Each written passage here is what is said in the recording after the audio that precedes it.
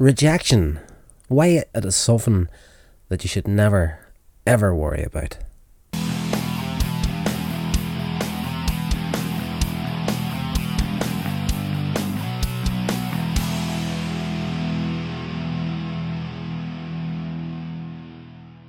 Legends, welcome along to a new video. In this one, I want to talk a little bit about a subject that was just kind of playing about in my mind today at work, and it is rejection. And the reason why I believe it's a good thing. And I'm going to share a personal story whenever we get into it, but we've all been there. We've all been rejected, and probably one of the earliest examples for most people is back in your teenage days, whenever you have that first crush and you want to ask someone out, and for us back in the early 90s, there's no such thing as the internet or sliding into somebody's DMs and whatnot. It was always someone that you knew, someone that you actually physically had to walk up to and face to face talk to them. And if you were a shy kid, it was, as you walked across towards this person, it's just the beads of sweat would be rolling down your face, and it'd be the end of the world if this person rejected you. And for a lot of us, that first time was just like, will you go out with me? And the girl would probably laugh at you because she's with her friends and whatnot, and you were devastated. And that was the rejection, and it could derail most people for a lifetime. And that doesn't end as we get older, unfortunately. Like in today's world, we're seeing it more and more with the internet. High school never ends. It keeps going and going through social media. But rejection, if you get to the other side of it, the possibilities, you don't know what is around the corner. And a personal story from me of huge rejection. I'm not going to go to the source that maybe a lot of people that know me think I'm going to go to, and that would be the divorce. I am a divorcee, married early, that ended, but that's not the rejection. This rejection I'm talking about in this video actually came quite a few years after that, and in all honesty, not that long ago. And it came at the time where I was going through the painkiller dependency and the whole nightmare scenario for me, and the realisation that my body was fully dependent on the pain medication I was on for my back injury. A back injury that I'm always going to have. It's a permanent injury. It's the spine. And essentially at some point this injury could leave me in a wheelchair, and it freaks me out, I'm not going to lie. But I'll never forget it. The weekend the realisation finally sunk in. It's like, I've got a problem here. I ran out of the prescription. I didn't get I thought I had more of the medication left than I actually did. I thought I had about another week worth.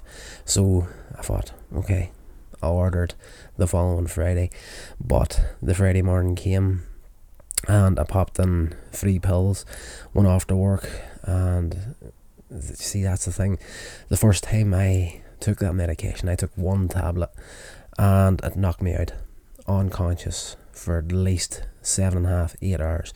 Strong medication, and by the end I was popping 3 of them in the morning and getting straight into the car, driving to work like it was just Smarties. It was just like sweets. It's just insane. But in and around that time, I was fairly heavily involved in a church in Northern Ireland here, a place up on the coast. I'll just say the name of it. I'm fed up of worrying about what people think about me.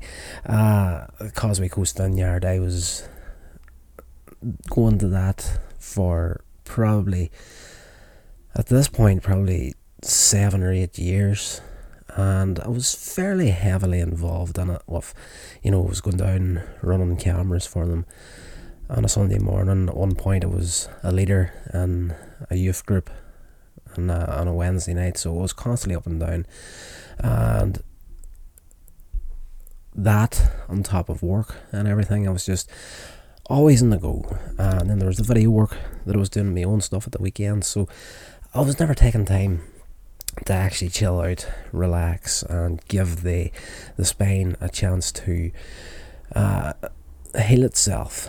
I was just taking medication, going doing either working my full-time job, shooting short movies and online shows and whatnot at the weekends, and then I was doing camera work on a Sunday, and youth work on a Wednesday, and yes, I was just in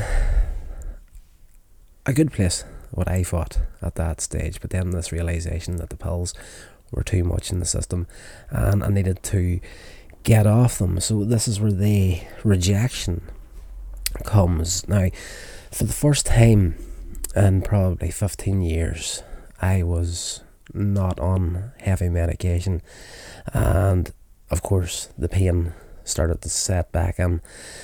Basically what I was doing was I was just hurting the back, taking medication, going back to work, and then the next time I had hurt the back, it would be through a veil of painkillers. So you're actually, when I was feeling the pain on the painkillers, it was just beyond,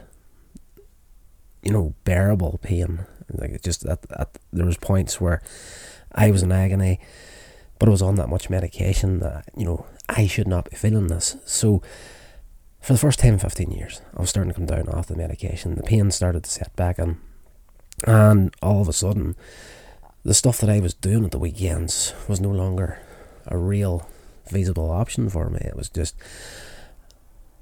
getting to the weekend was the struggle that I was in at this point. Of course, have to go to work. Can't pay your bills with fresh air. So I was going to work, doing my week's work, suffering through, and constantly trying to come down through these levels of medication in an attempt to get off it altogether, wean myself off the addiction. And it took a full year and a half, and during that time the biggest, most hurtful rejection was the actual friends and people that I got to know at Causeway Coast Vineyard. They are very much, okay, I'm trying to say this as nicely as possible, but you're either in or you're out when it comes to that church. And unfortunately they tend to look at people more as employees than actual real people, and if you're not actually in there doing something like the camera work I was doing on the Sunday and whatever else I was doing, there's quite a few little promotional videos that I did over the years, but all of a sudden I got to the weekends, I was in that much agony, I couldn't even drive my car. So it got to the stage where Saturday and Sunday I was on the couch recovering to the following Monday morning so that I could go back to work, start the whole process again. Took a full year and a half to finally detox off these things, and 2 or 3 months into this process, of course, on a Saturday, Sunday, couldn't drive, couldn't get to the church. Within a few months, literally everyone that I had considered a friend through the Causeway Coast Vineyard literally severed all contact with me. Not even answering text messages, and it was difficult. I'm not going to lie. It was probably one of the biggest rejections, but in hindsight now, looking back into it, and I was saying at the very beginning of the video, if you can push through the rejection, what you're going to get on the other side of it, it's going to be worth whatever pain, whatever agony, whatever hurt, it's caused you. It's just, if you can get through to the far side, you don't know what's going to happen. Because I would have, if I had have been in contact with those guys, I know exactly what would have happened. I would have started feeling guilty about not going, and I would have went back onto the medication on a Sunday just so that I could drive down there, and it would just keep that cycle going. But having been rejected, I was taking that. I'm not going to lie, I was really hurt. I was incredibly angry, and I took those negative emotions, and if you can change that into something positive, that's going to be the big help for you. Whenever I was finding it really hard coming off the painkillers, I would think about the situation and the people that were no longer speaking to me because I wasn't there, and I would use that anger as motivation to keep myself going towards that goal at the end of, just get off this medication. I'm angry. I'm going to, focus that into getting myself better. But when we got to that stage where I was actually off the medication and the body wasn't dependent on it, like the pain was still there, and that led to starting training. And we got a personal trainer. I've been going 3 nights a week for well over 2 years at this point. And that was the big thing with the doctors. It's like, the only way that you're going to be able to deal with this without the medication is to actually lose weight and bulge your core muscles to protect the base of the spine. So that has been insanely helpful as well, and I've actually continued using that process even to this day when I'm training, because I am as lazy as shuck water, as they would say in Northern Ireland. Exercise training doesn't come natural to me at all, and getting into it was difficult at the very beginning. Was not able to do anything. It was a real process to get going. Like, I naturally had quite a bit of strength already there, especially in the legs, but with the base of the back being as bad as it is, it was just throwing everything off. It would take me a lot longer to get the places there are people could get in training, and without the medication it was really difficult. But again, I kept thinking back to that rejection, and just thinking of how nasty it was at times. Literally, there was one day I wasn't feeling too bad, and I actually got into the car, and I actually did 2 final visits, and I went into the church on both occasions, and I was just the invisible man throughout the 2 visits. I went through the service and got into the car, left again.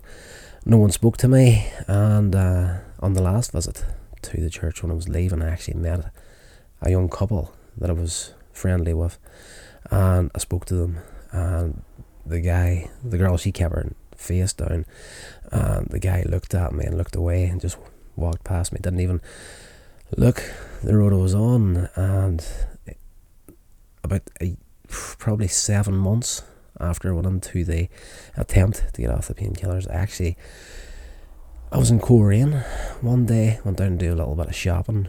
I was coming up on Christmas, and I actually met the guy that used to be the head pastor walking up the street towards me, and as I looked down, we locked eyes for a split second, and as we passed other, I said, "Good morning, Alan," and he literally looked me dead in the eye and kind of gave me the up and down, turned his head and walked on. So it was just like, that rejection for me was really, really difficult. But thinking back on it now, I am actually really, really grateful that happened, because if it didn't happen, as I say, I would have been taking the medication on a Sunday to go down there, and the anger and hurt that it gave me the motivation that I needed to not just get off the painkillers but start training, and use that anger and hurt to actually push through the pain barrier when it hits me while I'm training. And right now I am physically in the best condition of my life. I am on a scale of 1 to 10 pain wise, I would say I'm sitting, there's never a day I'm fully not feeling something, I would say on the scale of 1 to 10, I'm usually in and around a 2 or a 3 as far as pain goes with the back. But it's at a level now I can deal with. And yes, physically in the best condition of my life, and mentally and financially, I'm in the best position that I've been in a long time now, and that would never have happened without that one particular rejection. So if you're in a place now where you're feeling the bite, something's happened to you to get there, you think your world's coming to an end, it's not. You just need to find, to quote probably a cheesy line, you need to find the silver lining and use it in whatever way you need to use to get yourself to where you want to be. So it's never a bad thing when rejection comes. It's just seeing the lesson that's in there. This has been a production of Coins Age Media. Thank you so much for listening.